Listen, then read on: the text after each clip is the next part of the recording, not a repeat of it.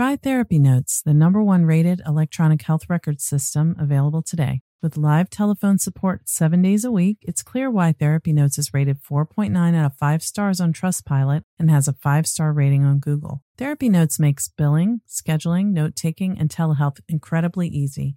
And now, for all you prescribers out there, Therapy Notes is proudly introducing ePrescribe. Try it today with no strings attached and see why everyone is switching to Therapy Notes, now featuring ePrescribe. You can get 2 months free by using promo code CHAT at therapynotes.com.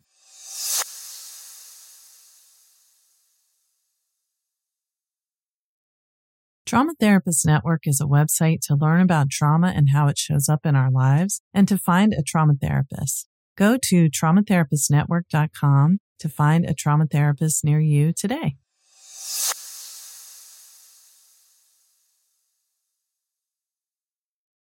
Therapy Chat Podcast, episode 345. This is the Therapy Chat Podcast with Laura Reagan, LCSWC. The information shared in this podcast is not a substitute for seeking help from a licensed mental health professional. And now, here's your host, Laura Reagan, LCSWC.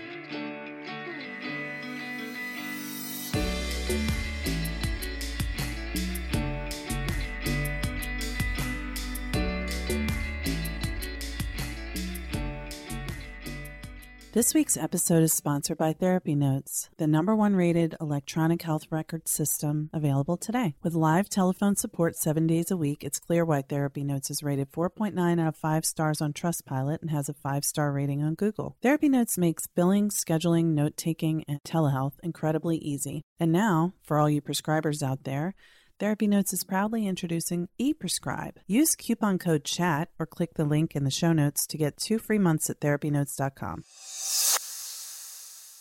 This episode is sponsored by the Receptionist for iPad. It's the highest rated digital check-in software for therapy offices and behavioral health clinics used by thousands of practitioners across the country. Sign up for a 14-day free trial of the Receptionist for iPad by going to thereceptionist.com/therapychat. And when you do, you'll also receive a $25 Amazon gift card. Hi, welcome back to Therapy Chat. I'm your host, Laura Reagan. Today, for the last episode of August, I have another must-listen conversation to share with you, especially if you're a therapist, but basically anyone in these times we're living through can benefit from the information that you're going to hear about regarding trauma exposure, secondary traumatic stress, vicarious trauma, which we were talking about last week, and what to do about those things. So I've focused this month on self-care practices, things you can do, what's practical. And my guest today is someone who has really been a pioneer in talking about the effects of trauma exposure on helpers. This is a replay of an interview from back in 2016 with Laura Dernoot Lipsky. Laura Dernoot Lipsky is the author of the powerful best-selling book, Trauma Stewardship, an everyday guide to caring for self while caring for others. And she has a wonderful TED Talk entitled Beyond the Cliff, which I'll link to in the show notes. So last week, you heard me talking about how trauma exposure through work is a major problem for those of us in the helping professions. And that includes therapists, teachers, medical professionals, doctors, nurses, paraprofessionals in the healthcare field. Witnessing people in pain and suffering, whether it's physical pain, emotional pain, or loss, witnessing loss over and over again, and just understanding how painful the life can be and how cruel sometimes humans can be to one another. It really takes a toll. People who go into these fields are helping professionals. That means we care about helping other people. And if you're someone who's a caregiver, i.e. a parent, or if you have a parent who's elderly who you are concerned about, even if you're not taking care of their daily needs, you're going to find something beneficial in this conversation. Because when I was talking with Laura, She talks about in her book how she had worked for years with trauma survivors as an advocate and activist, and she gradually began to realize that she had been deeply impacted by trauma exposure. It really sneaks up on you. I say that all the time. It's so insidious, especially if you're good at pushing away your emotions. And you kind of have to be good at that to go into these fields. So Laura gradually realized how she had been impacted by trauma work. And she explains in her book and her TED Talk what it was like for her and what it might feel like for you. I wanted to know, how did she get through that? Because it's not just fun and games. It's not just a bad day or bad week or needing a week off or a month off. We're talking about major physical and emotional reactions happening. It always catches up with you at some point. So I'm sharing this with you in hopes that if you're beginning to feel some effects of vicarious trauma, secondary traumatic stress, burnout, you can come back from it. It's not too late. Even if you've developed a chronic illness or if you've had an emotional breakdown, it's not too late. You can recover, you can heal. And if it hasn't gotten to that point for you yet, good. There's hope for preventing that from happening. But you have to pay attention because the impact of trauma is real. So in our conversation, Laura shares what it was like for her during that process of recovering from burnout. And she describes simple, inexpensive, and effective techniques to overcome the effects of secondary traumatic stress, which are not something that only some people are susceptible to. Anyone is going to be, who is working in a helping profession or who is helping, is going to have some impact from it at some point. When I first started working in this field 20 years ago, I remember talking with someone who told me that nobody stays in trauma work more than 7 years. And, I thought, well, that won't be me. Ha ha ha. I'm too tough for that. I'm a superhero. But the truth is, the reason why they said that is because you can't just have all this exposure to trauma and ignore how it's affecting you, because you're a human. And the more we try to push through, as noble as that intention is, the more harm it does to us. And then eventually, if we keep pushing through as we are harmed, then we will do harm to others. And we don't want that. So I might be making this sound very serious because it is serious, but this is not a grave and depressing conversation. I feel it's hopeful because Laura has been to those places where it feels like you can't come back. And she came back. And she has a more recent book called The Age of Overwhelm, which came out in 2018, which you might want to check out as well. And I'll put a link to that in the show notes. But remember, if you are feeling like you can't do this anymore or you're worried about yourself, pay attention to how you feel. Trust what your wisdom is telling you.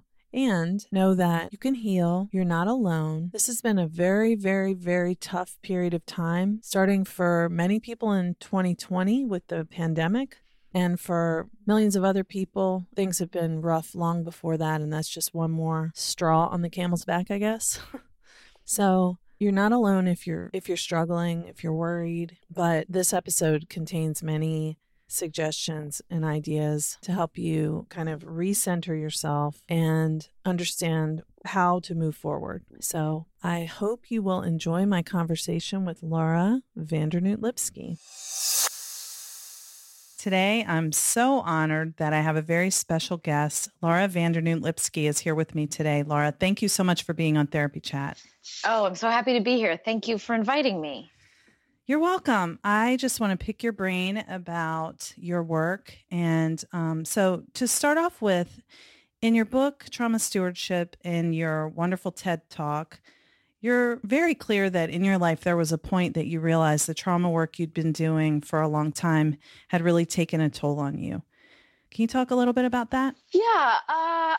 So what happened for me was that I started doing this work formally when I was about 18 years old. And sometimes, as one can do at that age, if you've got a lot of stamina and you've got the, time, there can be a huge amount of oneself and one's time that you can dedicate to it. So that's what I was doing. And that's what all of my friends who were doing this work and my colleagues were doing, is we spent a lot of time working, and we worked a number of places, and they were all extremely intense places. So homelessness and domestic violence and sexual assault and child abuse, and all of that was within this larger context that we're all working on of systematic oppression and liberation theory.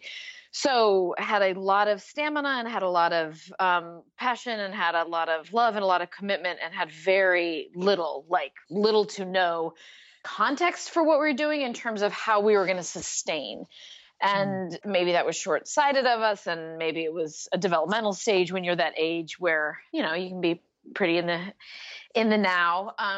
So I did that work for a long time with no kind of thinking about how to sustain. And, passion and anger and rage and politics can carry you for quite some time. Right. And so, for me, it became evident. A number of people brought it to my attention. A number of clients I was working with brought it to my attention. So there were a number of people who really tried to communicate to me that they felt I was having a hard time. And it took me a long time to come to that understanding. But when it did, it was a combination of people trying to reflect that back to me and communicate that to me, as well as me finally having, just what many of your listeners might be able to relate to, is just when you finally have that moment in your life where you're really able to see how much you're tripping and how much it's all getting to you and how much it's all adding up. And for a lot of us, we don't do that necessarily on our own terms, but we do that sometimes when you're sitting across from a doctor, sometimes when a loved one says something to you, or sometimes when your kids don't want to talk to you anymore. I mean, sometimes it comes out of more of a crisis. So part of the hope, right, when we do this work, is that we're able to independently, proactively, preemptively gain some insight into this. So you can do it on your terms, as opposed to where you're having to do it from a reactive place. Yeah. Absolutely. So, and I mean, that's the thing, is that we are helpers. We do not receive help. We give help. So it's like, that's the superhero kind of role that we take on with all of our passion and love for the work and our dedication and selflessness. But it always comes back to bite you, because at some point, obviously this very tough work that we do takes a toll on us, because we're humans. And if we weren't, we wouldn't be any good at our jobs. Right. Yeah. And I don't know. I mean, I know for me how I was raised in a number of traditions, both in my life and certainly in the work, where there was that very intense communication, whether it was implicit or explicit, of if you care enough and if you're committed enough and if you're down with your cause enough, you're going to suck it up. I don't know how it rolls out for other people. And I don't know for how many of us get to your point of what you're saying, is like, no, we don't take care of ourselves. We take care of other people. We don't focus on ourselves. We focus on other people. And where that ever became like an either or situation, I don't know. And I don't know how many people relate to it that way, but I do think there can be this sense of, there's a lot there. I mean, I think there's pride and there's ego and there's it's not, I mean, many of us come into this work because we're not trying to be self-reflective, if we're trying to be self-reflective, we might choose something else. So I think it can get really complicated pretty quickly. And I think so many of our fields do a tremendous, tremendous disservice, whether you're a therapist or you're a firefighter or you're in the military or you're a journalist. A lot of our fields aren't helping us out either. And I don't hold them accountable. I mean, we have to be responsible for our own selves. Also, it's nice when we have a field that is conducive and supportive to us. I mean, in terms of training us in school around it and in terms of then encouraging it, as opposed to, again, some of the implicit or explicit ways that we're led to believe that we're weak if we need help, or something's wrong with us, or we're selfish, or, building on a lot of that socialization and internalized oppression. Yes. Which can be the effect of the work and the setting, like you said. And for example, if you're an emergency room doctor and you go through med school and you have to do these 36-hour rotations where you don't have much time to sleep and everything's a crisis, it's no different from being in a domestic violence shelter where it's a 24/7 environment and there's crisis all the time. And, so it's nurses, doctors, it's, anyone who's in a helping profession, not just therapists and line workers in any mental health profession or any helping profession, firefighters, police, and we all just have this sort of, I know I've talked to many, many, many, many, many people who just don't think that we are supposed to show any kind of weakness, and people see it as showing weakness to say, I'm not okay. That was really upsetting. I need some time. I'm not taking care of myself. I'm not eating well. I'm not doing good things for my body. Right. Absolutely. And even with that, I mean, there's a few things there. It goes beyond where we can get competitive with each other. We can really martyr ourselves, and we can participate in that martyr culture.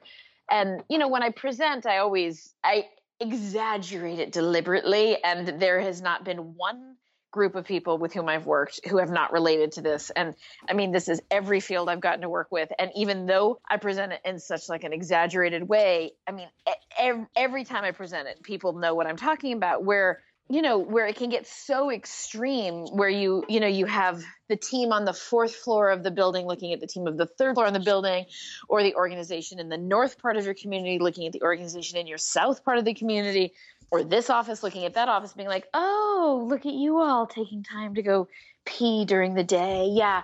Well, at our organization, we really care about families. So none of us take time to go pee during the day. And, we found that by dehydrating ourselves, we can serve 12 more families a quarter just by, so that whole piece that we run on each other. And it's actually not such an exaggeration when you look at it on the ground, where people really feel like it's some kind of a weakness to need to eat lunch, I mean, these are those you places take that a like lunch?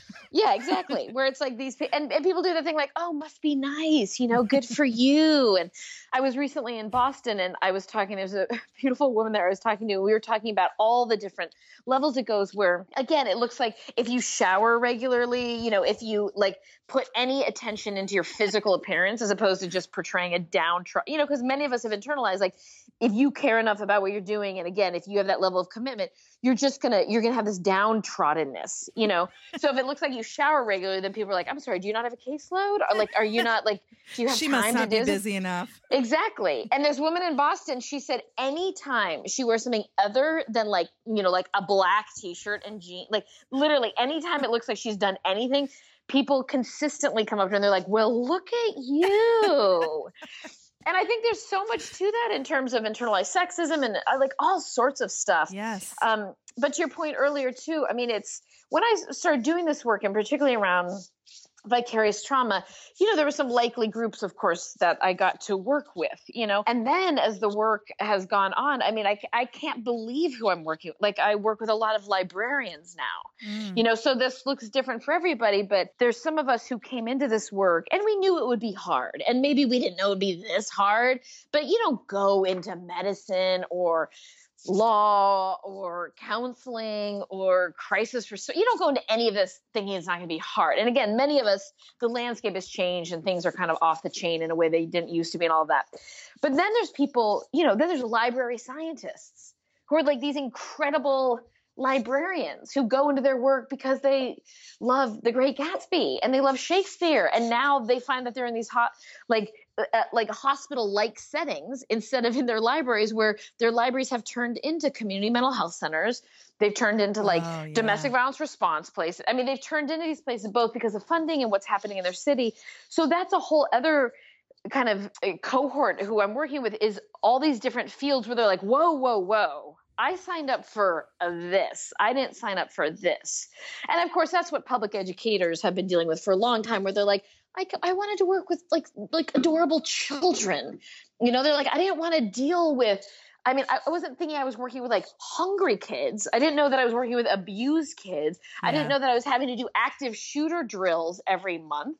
So that's we can see that now in field after field where people are like, whoa, this is not what I intended, and then you have a very hard ethical decision of, so then do you stop being a public school teacher? Like, do you stop being a librarian because 5 days out of the week you're having to deal with folks who are shooting up in your bathroom? That's hard. And these are caring people. So they want to do something about the folks who are drug addicted in their community. And also they're librarians. They're not chemical dependency specialists. You know what I'm saying? Yeah. Wow. Yeah. And it's that whole, like, I knew I was going to do this, but I didn't know it was going to be that. Yeah, that's right. That's right. Yeah. Yeah. So when you kind of came to that unavoidable conclusion that, wow, I need to do something about the way my work has impacted me over time. Can you talk about what did you do and how that changed things for you? Yeah. I mean, what I did was first I finally admitted that I was out of my mind. I mean, I was like having a near psychotic break. So the first thing I did was admitted how completely out of my mind I was. And then I just started asking for help. I mean, then I started asking for a lot of help and from all sorts of people. So I was a part of, a community of colleagues where I think we did what some of your listeners might be able to relate to, where you do that dismissive deal. You're like, you haven't been in the trenches. You don't know what it's like. You can't possibly understand this. This whole way we just dismiss like anybody who tries to help us or way, and we're like, no, you don't get it. So I had some awareness of how I ran that with people like all the time. So I knew I was going to need to get some help from some very particular people who I couldn't do that stuff with, So whenever I could see Desmond Tutu or spend time in Desmond Tutu's presence, I would spend time in his presence, right? Trying to learn anything I could from him. He obviously was somebody who I wasn't going to go up against and be like, oh, Desmond, you don't understand. So that was somebody I spent time with, right? I spent time with a number of healers in all different modalities, all sorts of spiritual healers, like literally sitting at their feet, in the dirt, asking for help. So I did that from a lot of people. I became a student of Thich Nhat Hanh's, who's an incredible monk. So I asked for help in all different, from so many different people. And I just kept on that path for a long time. And then I got really serious about having a daily practice, about doing some things every day in a very, very, very disciplined way, which many of those I had already been doing, but kind of wrapping my mind around having a daily practice, understanding that I'm not entitled to do this work because I love it and I care about it. And it means something to me that I have to prove every day that I have what it takes to be able to do the work and to be able to do the work well. That's very powerful. Oh. And what you said about becoming a student of Thich Nhat Hanh makes sense, because there's something about your presence that's very serene and very like, what really was the most impactful for me when I heard you speak a couple months ago is that you believe that there is still hope in spite of how awful things can be. And I think doing trauma work and seeing so much despair and feeling helpless, and even when you're not doing trauma work, but when you're a librarian and 5 days a week, people are shooting up in your bathroom and you're just like, I don't know how to solve this. And I want to make a difference. And I just feel so helpless. I think that kind of meaning is such an important part of keeping going as a person and a professional. Yeah, well, I appreciate that. I think you're generous to say that. I certainly struggle with hope, feeling hopeful. I'm constantly moved by the people with whom I get to work for sure, and just honored every single day by the folks with whom I am getting to work. And I certainly grapple a lot with, wow, the world, goodness, like, wow, and what many people I think can relate to is that sense of like, just when you kind of couldn't imagine it getting worse, then something else happens. And I feel like it is this just continuing dialing up.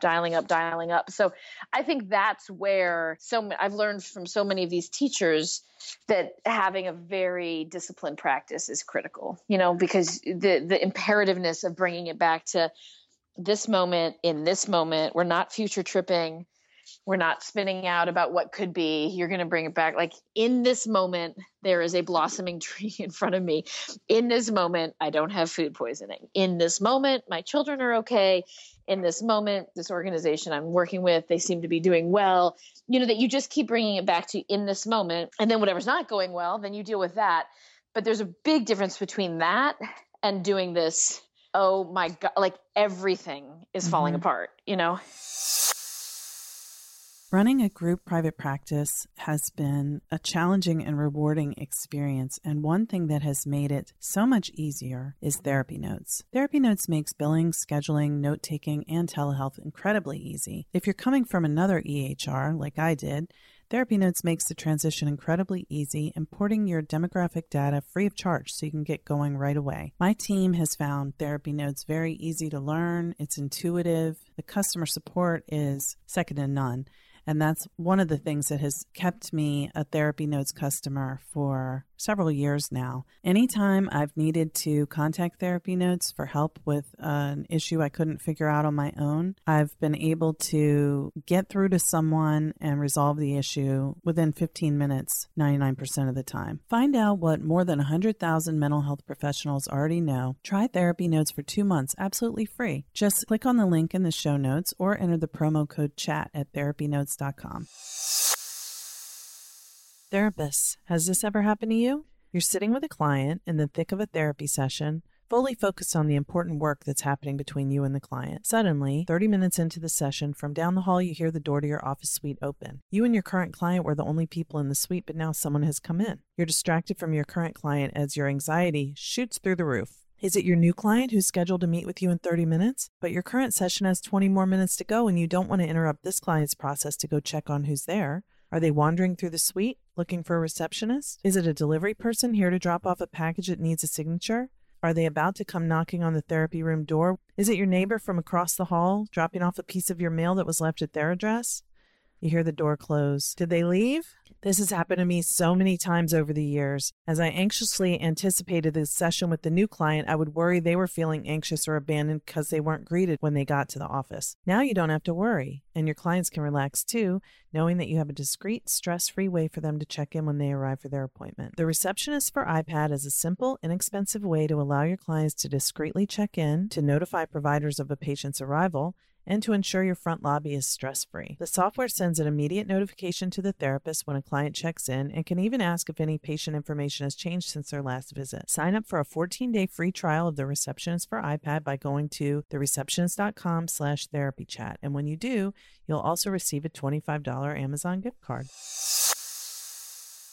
Yes. And that's what it starts to feel like. It's just like it's creeping into everything. And suddenly it's like, there's nothing is okay and nothing is ever going to be okay. It's like, that's about, it's as scary as it can be. Yeah. So can you talk about some of the daily practices that people can use to lessen the impact of trauma and this work? Yeah, much of what I do when I talk with people about this is I try to come up with the things that seem to be the most efficient, most effective, and least expensive. Because the majority of people I'm working with, almost none of them are like, we have abundant resources. Mm-hmm. Certainly organizationally, institutionally, systemically, most of these folks are not, bathing in abundance. And then many people, just how poorly so many people in so many of these fields are paid and compensated. So it's not like anybody in their personal life, at least the people I'm working with, are not like, oh yeah, I'm set, So I try to come up with the least expensive, most efficient, most effective. And what I do is I've drawn on what's been passed down to me from my teachers. I tried to kind of what we know to be true in terms of, community after community after, tradition and practice, and whether it's religious or spiritual or a community of people that like just time honored traditions, like what all of our ancestors did to be able to survive, drawing on those. And then of course, now there's so much research into, first there was research in the brain, and then there's research into gratitude. There's research into, so that for a lot of people, they want research, mm-hmm. so now there's a lot of research that's available as well. So a lot of what I talk about when I talk about vicarious trauma is this idea of, this cumulative toll that happens, and this idea of becoming very saturated over time. And some of this is building on the work of Peter Levine and other of our colleagues who look at this idea of just saturation, right? And that if we're not tending to our nervous system, if we don't have an intentional way, I think about it in terms of like metabolizing, right? So everything we're exposed to and what we witness and what we sit with and what you hear and what you take in, all of that how do you metabolize it, and how do you readily metabolize it? So you don't metabolize it only in the evenings, and you don't metabolize it on the weekends, and you don't metabolize it during your sabbatical, which you probably never take, but like in the moment metabolizing, because we want to pay very close attention to not becoming saturated. Because for anybody who has ever reached their brink, coming back from that is really difficult and hard and painful. And sometimes it's sometimes not coming all the way back. Right. Yeah. So talk a lot with people about this idea of metabolizing. And so for me, I think about it, the language I use is this idea of a daily practice, right? So you can call it a daily-ish practice. You can call it whatever you want, but really this idea, which we talked about a little bit about a few minutes ago, that I think we need to shift.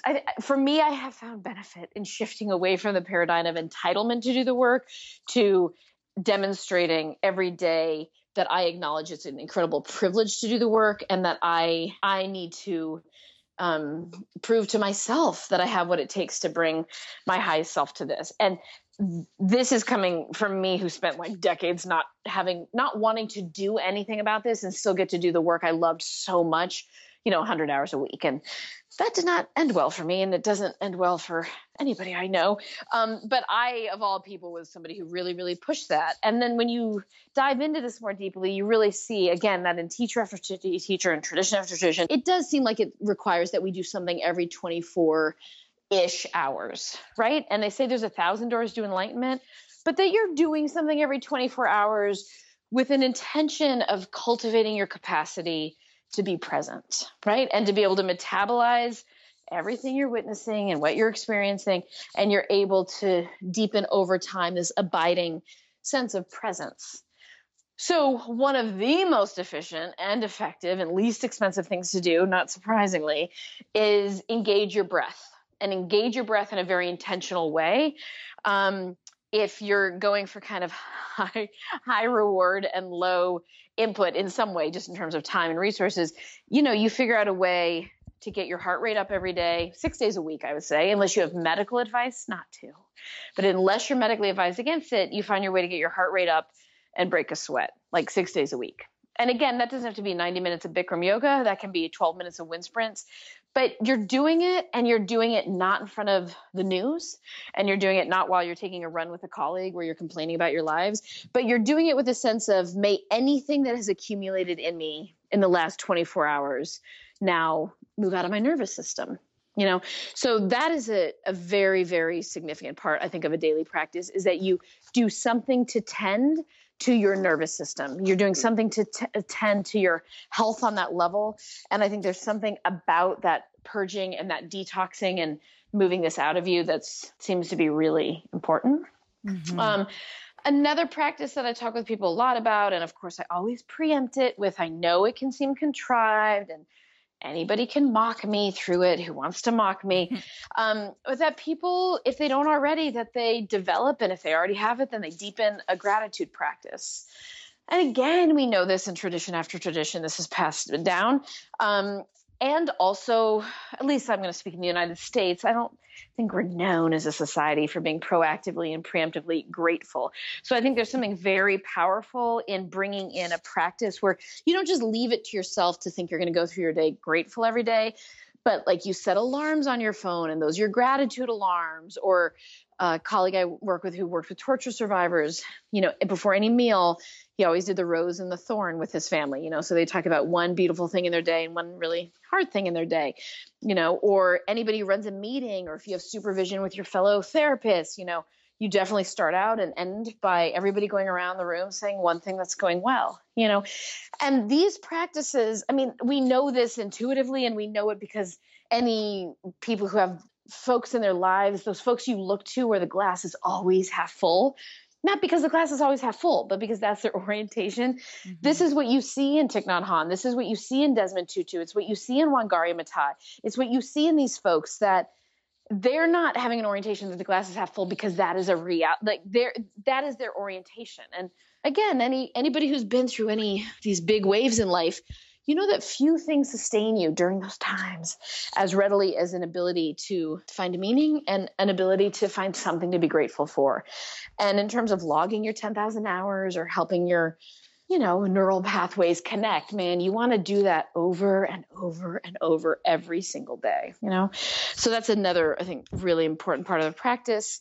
I talk a lot with people about limiting their exposure, just being very, very mindful about. Thich Nhat Hanh talks about being really intentional about your consumption. So you can think about that in terms of exposure. Like, do you need to work 5 days a week? Could you work 4 days a week? Could you work 3 days a week? Being really thoughtful about that, being thoughtful about where you volunteer.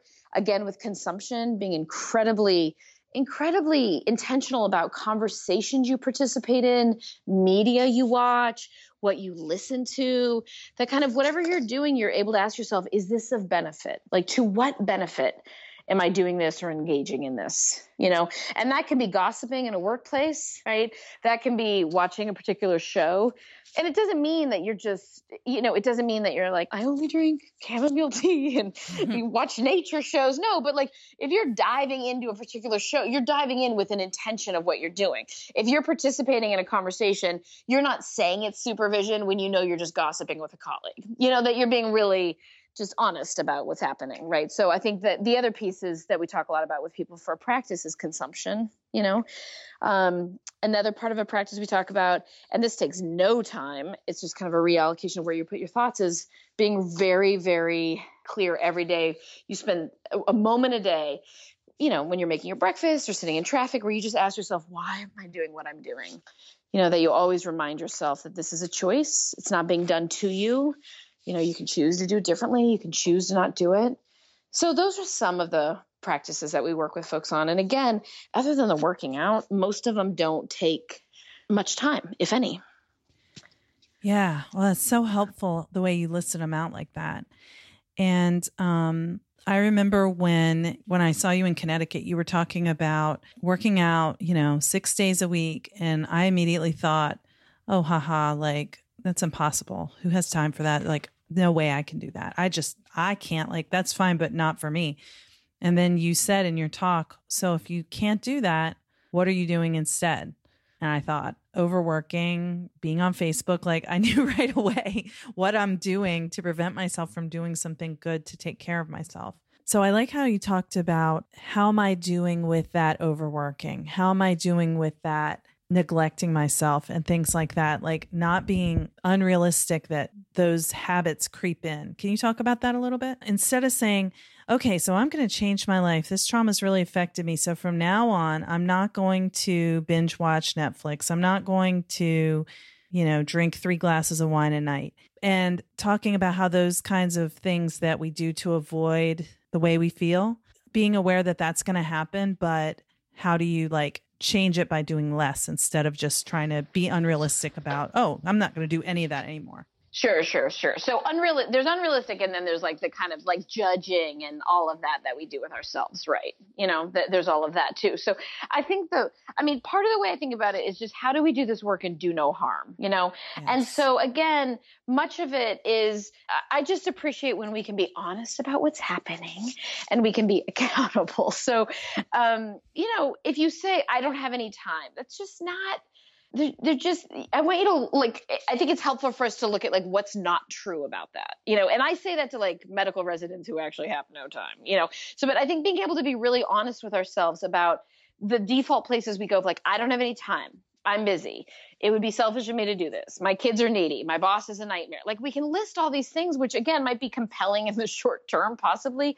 But then if you really kind of travel down the route and go to the essence of what is that about? You've created your life in a way that you have no time for doing something that literally could keep you alive. This is what I talk with people about, is you do these things as if your life depends upon it. Because honestly, when we look, so much of my work, is I get called into places after very sad things happened, including with our colleagues. Yeah. So us paying attention to rising suicide rates in our field, I cannot tell you how many people have approached me and described to me about their cancer and their heart disease. And I'm not saying anything about the causes of these. And person after person will say, I can tell you exactly when this cancer started. I can tell you exactly. I will tell you what my doctor said to me about my job and my heart disease, So I think being able to look at wow, have I really created this kind of existence where I don't have time for something that might actually keep me alive and doing no harm. There's staying alive. And then there's, how are your personal relationships going? Like, do you have any personal relationships left? How are your professional relationships? Do they leave a lot to be desired? Because remember, most of us are going to hold it together on the job. But the place where the harm is going to start creeping in generally is in our immediate part of this web of life, even as you're tending to parts of the web out there. But in our immediate part of the web is where for most of us, it's going to really creep in. And that's where you notice a diminished health, and you notice that you're spending less time with people who you care about or who could bring any joy into your life, and then things get kind of messy with your colleagues. And then at some point it does get to the place where we don't have the A game we once had or would want to have on the job, So I think whatever you do, you're just aware of it. You're not like, oh no, I'm only drinking with water with lemon all the time now. No, but like if you're having your coffee, like smell the coffee beans, like chew on them, just like get really into them. If you're smoking cigarettes, like lick the cigarette, like get really like track what's happening. Don't just be like, oh, I'm not paying attention to my addictions. They don't mean anything. Like get it like a profile chart, like get into whatever you're doing. And if you're turning on Scandal, just really be like, okay, I am super clear what I'm getting from Olivia Pope right now, but you're not just like watching Scandal torture scene after torture scene spacing out, so that whatever you're doing, there's an intentionality, no judgment around it. And you're just clear of like right now, I might need something of the level of Scandal to kind of go where I need to go in my head. Fantastic. Like you're tracking it, but that you're not just doing this thing of like, I'm not paying attention to anything that I'm consuming, because then there's not an accountability and you can't change it. And then there's then where's the power in our lives? Right. Yeah, exactly. Like, doing everything mindfully, even if it's licking your cigarette. Yeah. With intention. Right. A quote that you shared in one of your presentations is something that I found very meaningful. And it was, I don't know if I'm going to pronounce this right, but it was by Chogyam Trungpa Rinpoche. I say that right? No, yeah, Rinpoche. Yeah. Rinpoche, thank you. Being able to hold the sorrow of the world in your heart while never forgetting the great Eastern sun. It makes me think of remembering that there is beauty in the world, no matter how hard things are. And I think that's so powerful for our field. Yes. Or for humanity, just like everyone as we struggle. Yes, absolutely. And I think that is where a practice really comes into, and that's where discipline comes in. Because first of all, there's the whole, neuroscientists will talk to you about the negativity bias, how our brains are wired to be, tracking what might be happening and all the negativity. And then there's just the overwhelm of life, right?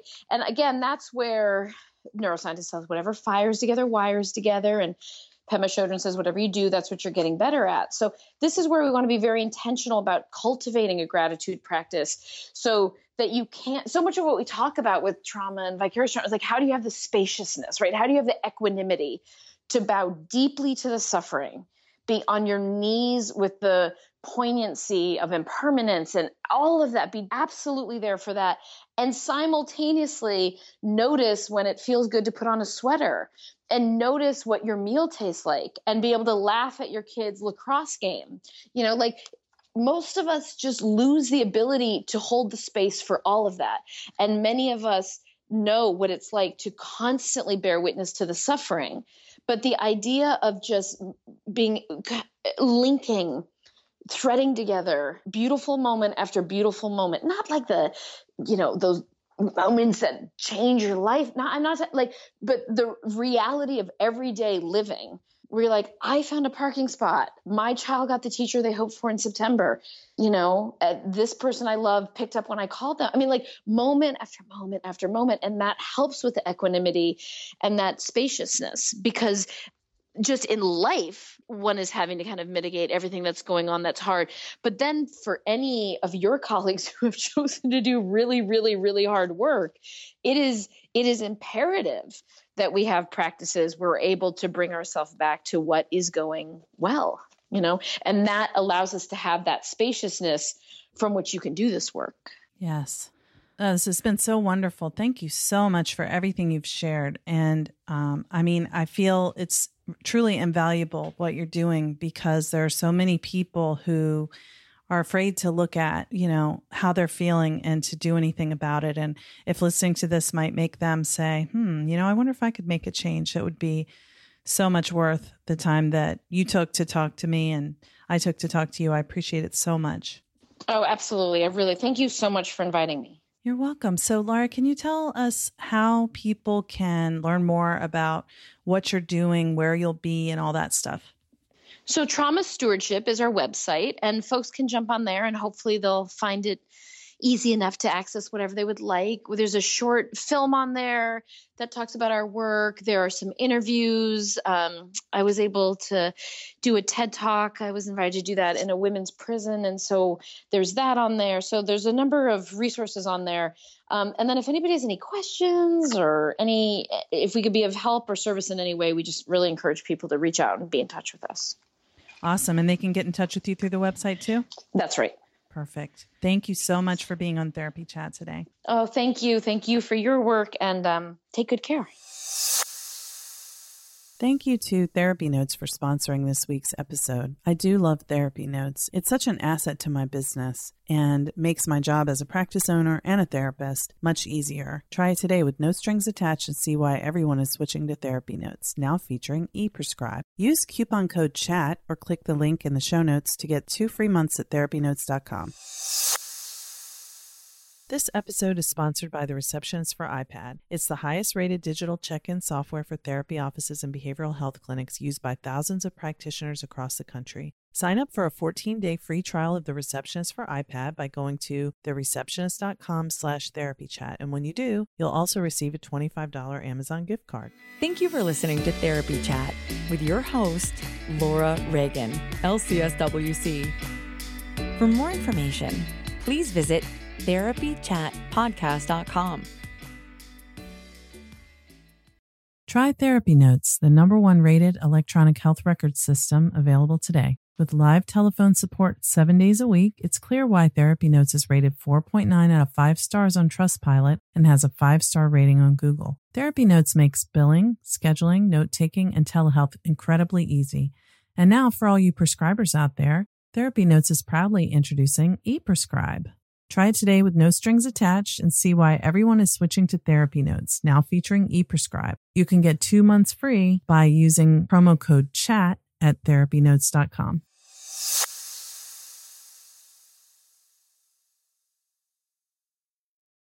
Trauma Therapist Network is a website to learn about trauma and how it shows up in our lives and to find a trauma therapist. Go to traumatherapistnetwork.com to find a trauma therapist near you today.